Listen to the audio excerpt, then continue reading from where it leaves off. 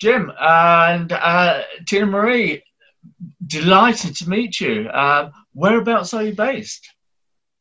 We're in Downers Grove, Illinois, in the U.S. Yeah, just west of Chicago, about 20 miles.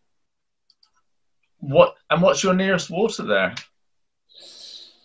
Well, we have a couple quarries that we go to when we do local training and diving. Typically, we wait until it's really, really warm, and then we do picnics, and we'll have up to 100 people there, maybe 20 to 30 people with disabilities, and then the rest support staff. And we'll do that July, August, and September. One's in South Beloit, Illinois, which is near Wisconsin. The other is in Kankakee, Illinois. We really don't do much in Lake Michigan. You know, once in a rare while, we'll do something there with a very, very high-speed capable diver because it's very cold. But Lake Michigan is, though, a big hotspot for diving. Mm-hmm. The Great Lakes are, in general. They're cold water diving, technical diving, but there's a lot of diving that happens in this area. Mm-hmm. Yeah, absolutely. I've been speaking to a few people that live and dive at the lakes, and it's quite an experience, I think, diving the lakes. Yeah, in fact, we have a volunteer here, Bruce Bidner, who is over the years he's been involved in projects where they pulled up 6 World War II planes where pilots were training for World War II. They made a fake aircraft carrier and they put it in Lake Michigan off of Chicago. And what they did is the pilots had to come to Chicago and make X number of landings and X number of takeoffs, simulating aircraft carrier landings and takeoffs. And he pulled up 6 of those planes. And then they go to Pensacola to get refurbished. And yeah, it's really interesting. Excellent. So much history there. But let's talk a little bit about Dive Heart. Mm-hmm. How did it come about and why? Well, I'll begin. I'm a media guy. I was with the Chicago Tribune, WGN Radio, and I helped start up a TV station for the Tribune Company.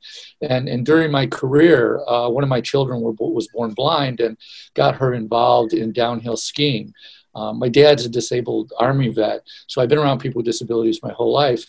And while I'm guiding and teaching blind skiers in the mid-'80s, I realized that, and I've been diving since college. As a journalist, I thought if I ever met Jacques Cousteau, I better know how to scuba dive. So I took scuba diving just as another arrow in my quiver, and then, of course, fell in love with it the second I got in the water. And then, since the 80s, I'm brainstorming, wow, if skiing can do this, and you can only ski at certain times of the year at certain places in the world, but there's a pool in every community, we could do this with scuba diving and take people out of wheelchairs, put them in the water, get them standing up, which is the biggest thrill for me to watch them look down and go, oh my God, I'm standing again for the first time. And then, so when I left the media business, I decided to start a nonprofit. And in 2001, in fact, this is our 20th year, we incorporated as we call it a 501c3 charity here in the U.S. and had thought it was going to be a little club kind of thing like this blind ski group was. But I tell you, I mean, we've influenced the whole industry. It's really exciting to see people like Patty adopt it. I mean, when Ross Neal from Rainbow Reef went to work for Patty, he kind of said, "You guys got to be doing this adaptive stuff like Dive Heart." Ross was one of our instructors, so it's been very exciting. We had no idea. We have programs in Malaysia and Borneo, all over the world. Even the UK. Even in the UK. I mean, yeah, as you're saying, you are global. How many offices around, or how many groups around the world do you have, or does it not work like that?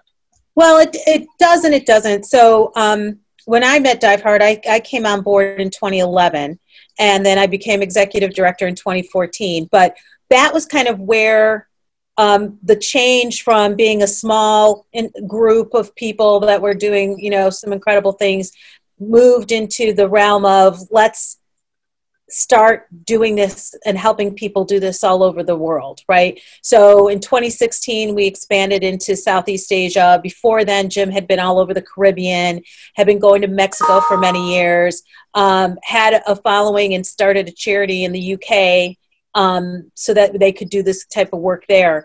And at first we thought, well, we could help people, because it's daunting to get everything that you need set up, right? But now we're at a phase where I think enough people know about us. When we started our training agency in 2014, it was to help people learn and to give people the experience they need in order to feel confident to be a buddy, to be an instructor, and to go out and do it on their own. So now we're kind of doing a new type of morph where we're hoping to inspire people and to help them get this into their own community, but where they can run it. They can feel confident to reach out and get a pool, to establish their own program. We're happy to help them identify what they need to get done, but us being able to kind of oversee all those programs all at once, we discovered is a little bit more than what we can handle. But we want the work to continue, and we want the work to continue everywhere it can, and it really is about community. So it's about being in that community, and you get your volunteers from that community, and you get your adaptive divers from that community, and you get your helper people from that community. So it can be and is being done all over the place. Yeah, we collaborate with, I'm a Rotarian, I've been a Lion and a Shriner, and big into service. And so when I go somewhere, I usually make them, the people who have invited us to come and start a program, I say, well, here's what we need to do. We need to set up meetings with the university medical centers, because this is a therapy, and we want you guys to start doing research on this. We want to meet with the service organizations, because they're going to help you raise funds for your adaptive divers if they need them for training, or you need to rent a pool or something like that. And if you have a veterans program, we want to reach out to the veterans program, like Help for Heroes in the UK. We met with them when I was there, and we were starting our program in Birmingham. Yeah, Help for Heroes, depth therapy. Brilliant. I've done some very limited work with them. And the most interesting thing I found working with them was just how, no matter how drastic the disabilities were, as soon as they got in the water, the head under the water, that pain and stress of life just evaporated. I mean, not forever, not when they came out. Of course, things come back. But most definitely that period of being underwater just made them forget everything else. You're finding the same sort of thing? Yeah, actually, researchers from Johns Hopkins went on a trip with a team we trained, and had 12 veterans with spinal cord injuries and with post-traumatic stress disorder. And the research that they did was pretty extensive, and they found that during the pilot study, 80% of the PTSD symptoms were alleviated. Like you said, it just melts away kind of. And what we've seen for years is chronic pain is relieved during the time they're diving. But also, if we get them in like a place like Cozumel for a week, they could be pain-free for up to a couple of weeks afterwards. They also found there's an extra output of serotonin in the human body at 3 atmospheres. So at 66 feet, you get this extra kick of serotonin, which then helps with the pain management and the anxiety and all that stuff. So, and we're at the very tip of the iceberg when it comes to research. We've done 10 adaptive scuba symposiums on the benefits of scuba therapy. The most recent one, 2019, was in Cozumel, Mexico. And we had top researchers from, hyperbaric researchers from Duke University Medical Center and Northwestern University here in the Chicago area present in Cozumel. Of course, 2020, we had to push everything, forward. So we had 11 trips and 200 pool programs planned. And of course that we pivoted, like everybody is saying, right? But it's always been about adapting for us anyway. So the other thing was we had a doctoral candidate do a 3-year study, and she focused on initial impact of these dive programs for people with traumatic brain injuries and with PTSD. And what she found is the very first experience you have is very, very impactful for people up to the 50th one. And we're talking about in a pool. So you're thinking, how exciting can a pool be? It can be very exciting. It really goes to the heart of people and, their heart and their mind as to how they think about themselves and the abilities they have. And what I love about our programs is we always talk about what can you do? it's not about what you can't do. It's about what you can do and using those abilities to give you this experience. And I think that's what really helps the person mentally. That's where they find the courage, where they find that, you know, I'm not necessarily as different as I thought I was. You know, be it because you had an accident, or be it because you might have an illness, or something else that maybe you were born with. You know, they have this experience and it just changes them. Yeah, we tell people it's not about scuba diving, Jeff. We say it's about taking this unrealized human potential that exists in individuals with disabilities and creating a paradigm shift. When they all of a sudden, they're not Johnny in a wheelchair anymore, they're Johnny the scuba diver, right? And now they go, wow, if I can scuba dive, I can do anything. And then sometimes they may never come back to the water with us, but they take on other challenges. But what we try to do is point them towards coral reef restoration and marine biology and oceanography to make them good stewards of the environment. So that's kind of one of our long-term goals, and why we want to build a deep warm water facility so that we can replicate some of the stuff that like Hopkins found with the serotonin and stuff, and in a nice, warm, controlled environment, so that we can replicate this multiple times, many more times than we could traveling to the Keys or Florida Keys or traveling to Cozumel, where, you know, you have all sorts of logistics and weather and things that can screw up your plans. Wonderful. And I mean, therapeutically, it works for everybody, disabled or not. I know it certainly does for me. I mean, as soon as the mouthpiece goes in and my eyes go underwater, that's it. Top world's gone. So, you know, I can only imagine what it does for somebody with bigger problems. But of course, not just veterans, and you deal with a lot of children as well. Right. We work with people aged 10 and older to infinity. If they can get in the water, we'll bring them in. And what we've done in the past 2 or 3 years, we've had 2 camps where we focus specifically on children between the ages of 10 and 15. And we invite them down to Key Largo, and we give them not just the diving experience, but we also give them experiences like at the Turtle Hospital to see the rehabilitation of some of these animals. And we take them to coral reef restoration, where they learn about why it's important to take care of our world, and so that they can continue to go down and see all the creatures that amaze them so much. So it's kind of a combination of scuba and science. And we hope to continue that. We had to take a break over 2020, but we hope to continue it and to continue to impact young lives so that they can carry that forward the rest of their life. Yeah, and a cool side effect, Jeff, is when you have an individual with a disability, that this paradigm shift occurs. What it does is they influence people around them. So their sphere, their family, their friends, neighbors, coworkers, all of a sudden they see this change in this person, and it really affects the universe in a way, because I had friends that would come up to me when I was at WGN Radio and say, you know, Jim, I was always afraid to take on this challenge in my life. But then when I saw your blind daughter skiing, I thought, if she can ski and she's blind, I could do this, right? And it was this ripple effect that I really kind of dug. And I thought, gosh, if we could get 1 million people with disabilities in the water and turn them into aquanauts, they will go out and they will influence the world. And that's exactly what happened, like your experience with Help for Heroes, right? You saw that, and it touches your life and affects your life. Whether we know it or not right away, it positively influences people, and that's got to be a good thing, right? Yeah, absolutely.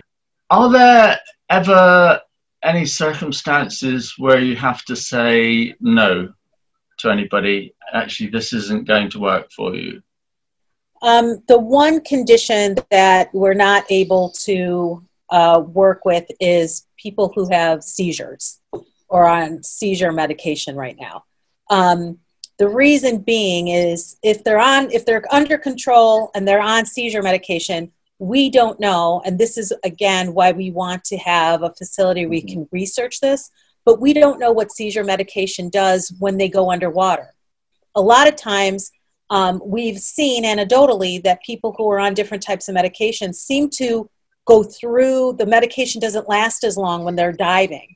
I don't know if it's because of their metabolism speeds up or, God only knows. But right now we can't prove that. And we do not want to have a situation where someone has a seizure while they're underwater. So when it comes to seizures and seizure medication, we go with the, guidelines from Divers Alert Network.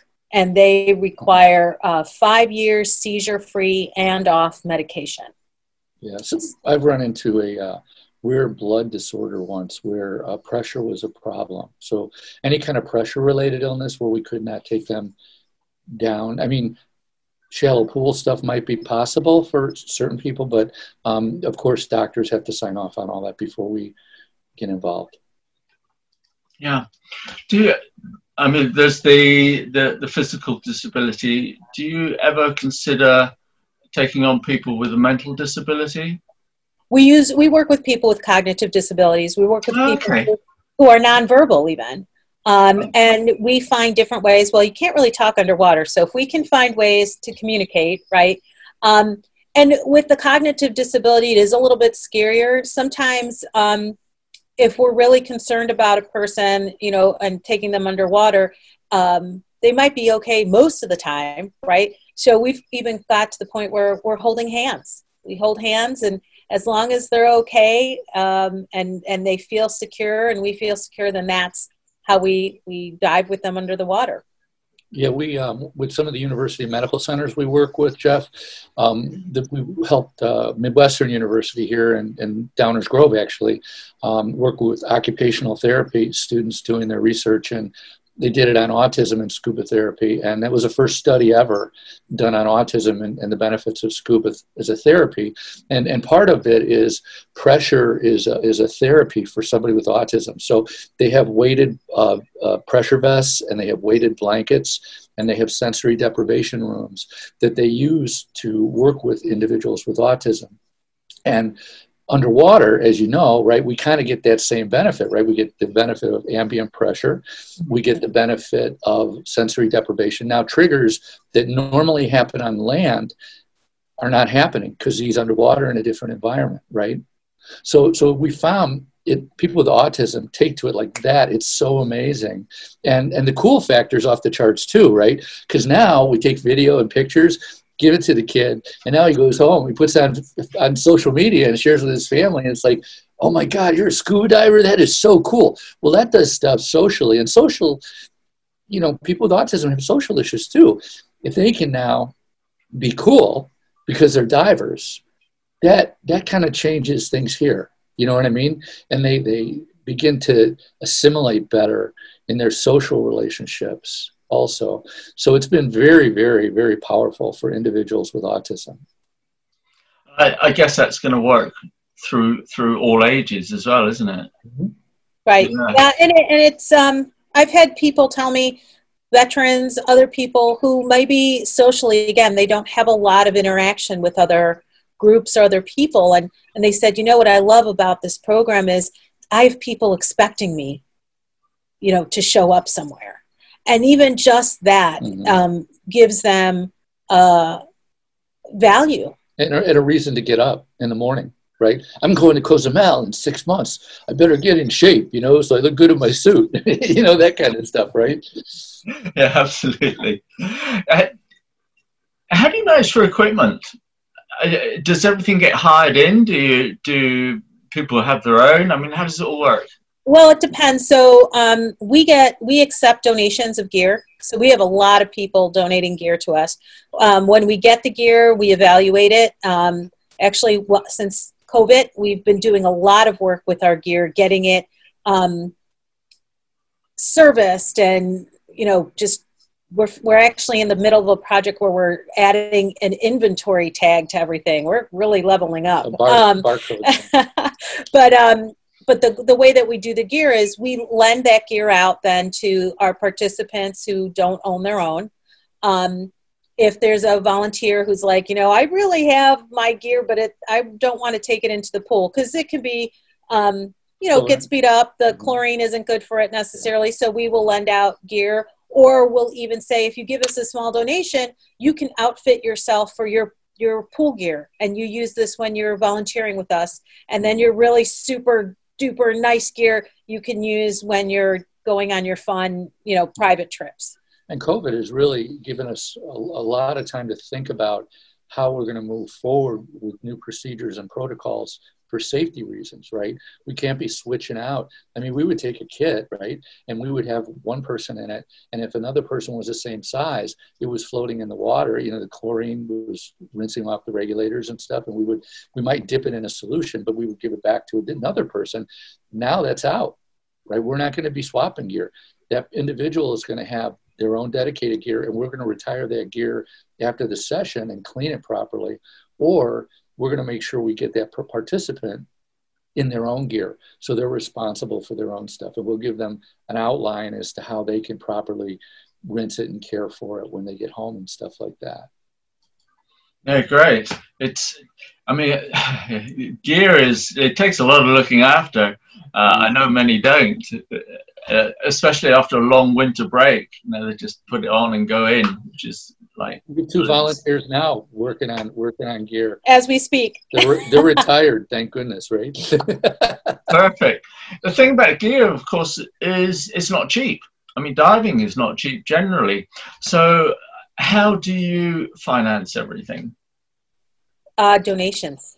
All donations. 90% of our income is from individuals who donate to us. We do have some very, regular, people or groups that donate to us as a grant, more of a grant. But the majority of the money that we use and raise is from individuals who donate to us. And we're really, really good. I'm really frugal. So we're really good at making $1 spend like $10, if not more. Like, for example, I left a successful income in the media business, and I don't draw a salary. And so Tina Marie will tell you, she goes, if Jim goes down, we're going to probably have to hire 2 or 3 people to do his job. Because, all the things that I'm working 7 days a week, but I love it. It's not work. You know what I mean? When you love what you're doing, you do it. You just do it and you love it. And we've been very successful in the partnerships we've created and fostered over the years. So we're able to have a lot of the things and operate in a lot of the ways that a larger organization that requires a lot more money, do.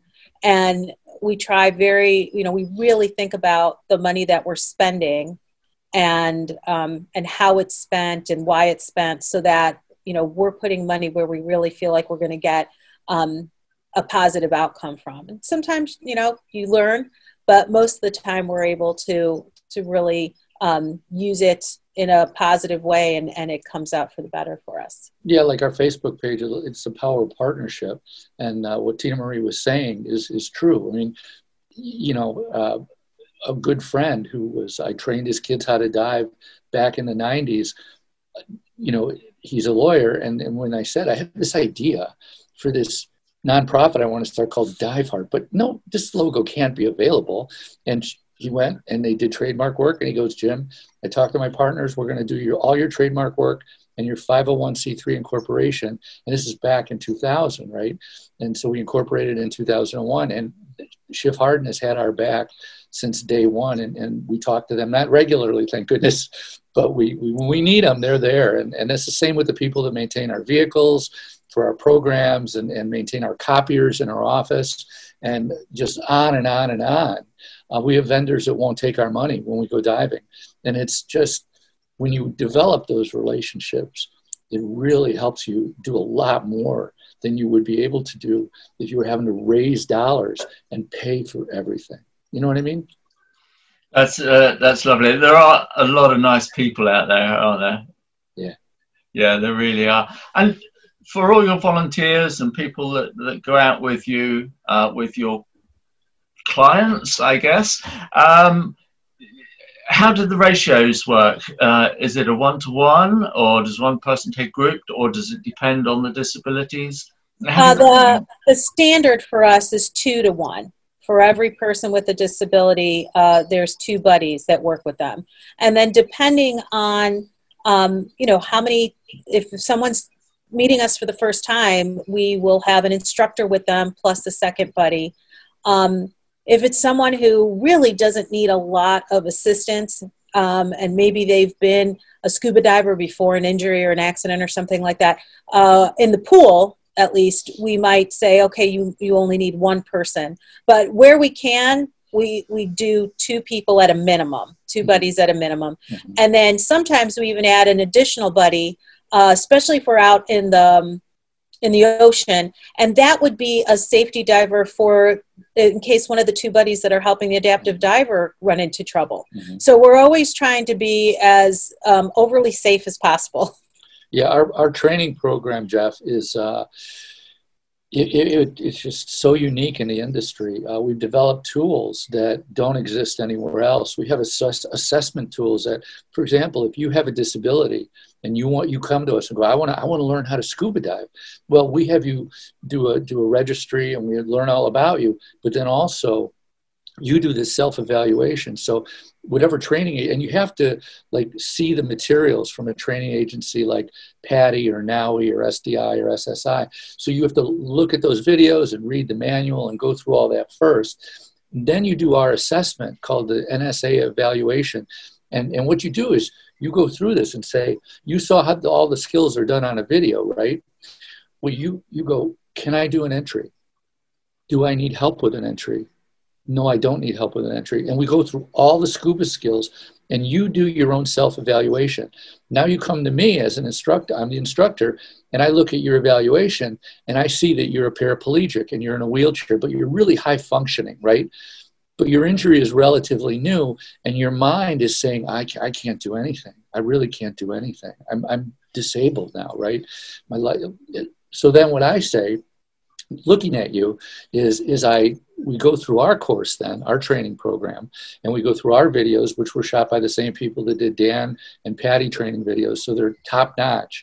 And all our training materials are based on decades of training people and working with people with disabilities. And then, you know, at the end of the day, I look at that evaluation you did, and maybe you were really timid and you were really underestimating what you could do. And then when we get through all the adaptive training and you learned all that stuff, you come out and then I do a second evaluation and I go, you know what?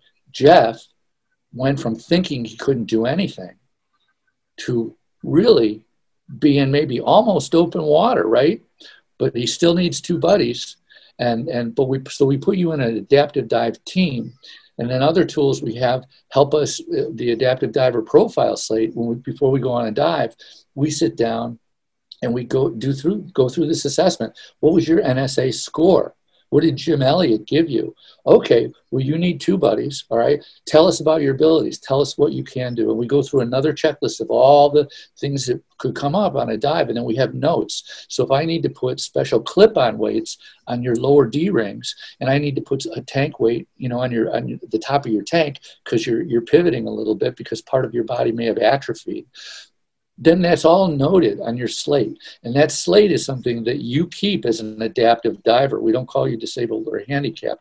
You're an adaptive diver, right? Now you have that slate. And if you go from the Florida Keys to Hawaii, you bring that slate with you and talk to another one of our adaptive instructors, and you can say, here's the waiting scenario they had for me in the Keys, but this is a little bit cooler water, so I'll need a thicker wetsuit, so we might want to modify that, right? So it's so safe, and the adaptive diver is a critical part of that adaptive dive team, and we put it on them. I mean, you know, if they're on a boat, and nobody did a pre-dive safety check, I'm like, it's on you, Jeff. You know, I don't care if you're in a wheelchair, you're part of that team, and that's your equipment, right? And we have, of course, we're doing the fun way. We don't beat anybody up. You know, it's all challenge by choice. We try and to we work it. Right. Yeah. We work with how much ability you have, and you don't always have to go and dive with an instructor. But right. after you're certified, you know, your card will tell you what type of team makeup you require. And as anything else, divers hopefully get better the more they dive. And so for someone who's like, I really thought I was going to do open water, and, I feel like these are training wheels. And I'm like, keep the training wheels so that you're safe, get better, become a really good diver, and come back and say, I'm ready to get my training wheels off. And that could happen, because hopefully you do get better. You understand yourself as a diver better over time. You understand the type of buddies that you like and don't like, and how. We have some adaptive divers that are just like, okay, I liked you on my team. No, you need to work on some of your skills, right? Because you weren't there when I needed you for this. So it's really, those adaptive divers, take as much control as they can. Another thing we're really proud of, Jeff, with our training program is we developed a certification level called the Advanced Adaptive Dive Buddy. So if you're a rescue diver or you're a dive master, you don't ever want to be an instructor, right? I don't want to be an instructor, but you're a really solid diver, right? You can handle your buoyancy. You can handle a quadriplegic in the water in a ripping current, right? But you don't want to be an instructor. So we created this Advanced Adaptive Dive Buddy certification level. And so that is a key, if you're a quadriplegic and you can't equalize and you can't do certain things, we will put an Advanced Adaptive Dive Buddy, an adaptive dive buddy, trained adaptive dive buddy in your group. And then, like Tina Marie said, we'll put another safety diver in that group in case one of those two guys have a problem. And every single person, whatever level you are as a trained buddy, you learn how to take a quadriplegic from 100 feet, if that's the case, safely to the surface on your own. We call it the single quad takedown drill. It's kind of like a wrestling move, but it's really fun. And both our advanced adaptive dive buddies and our instructors have to have thresholds of experience before they get that certification card. So you don't get to just come in and do empathy training and go, I'm pretending I'm blind. I'm pretending I'm a para. I'm pretending I'm a quad. Here's your card. Go get them, Tiger. You can't get our card unless you have 30 thresholds of experience. And so when we go to Cozumel, we do total immersion training. So we do 2 morning boat dives with adaptive divers, no more than 6 per boat, no more than 4 wheelchairs per boat, 2 to 3 buddies per adaptive diver. And you do 2 dives in the morning, we have lunch. And then in the afternoon, I get to beat up instructors teaching them all the empathy stuff, right? Well, let's see how you do with no fins with your legs tied together and do this skill, remove your BC in mid-water while you're hovering. It's a great thrill for me to watch instructors that are all that in a bag of chips do some of these skills because, if you don't know humility, life will visit humility upon you, and this program helps do that. So it's a lot of fun, and we do it in a fun way. Yes, I think you're doing wonderful work and amazing. It's been an absolute joy talking to you, and thank you for taking the time to tell us all about it. I guess you're always looking for volunteers to help out. Always. Yeah. Always, and from anywhere. We have people that come, and we're hoping to do, once travel is allowed again, we're hoping to do more travel. I have an inkling that we'll hopefully go out to Egypt at some point and maybe do something out there and do some other trips. We have a very interested group that's out in Dubai, if you can believe it, that wants to see us come out there and do some training. So always keep your eyes and ears open. You never know where Dive Heart's going to pop up, and we invite people to come and join us. And one way that people can volunteer remotely, we have this whole outreach and education program that we do.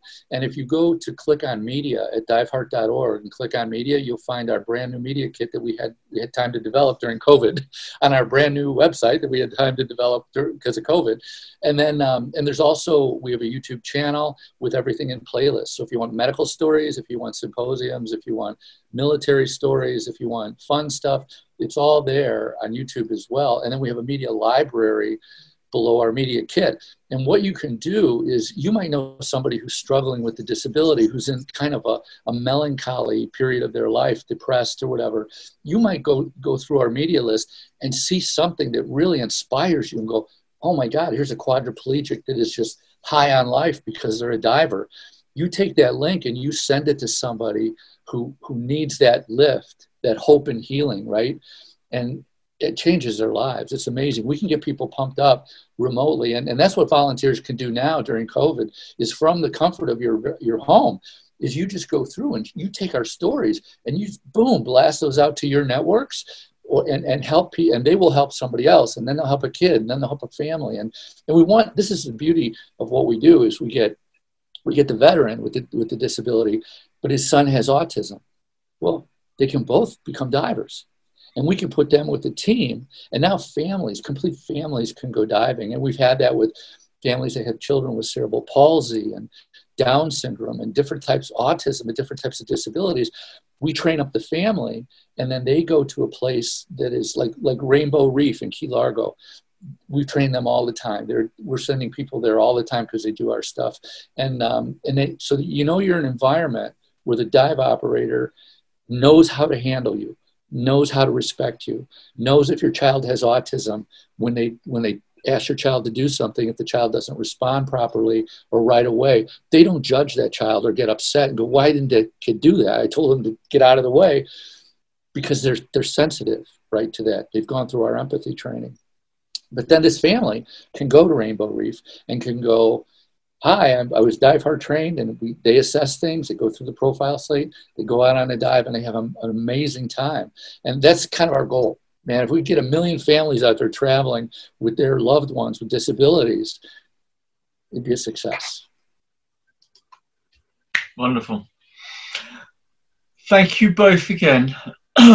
As I say, lovely to talk to you, and the best of luck with the future. I mean, just as you're going is a wonderful thing to know about. I'll wind it up for there, and I'll say goodbye. So thank you again. Thank you.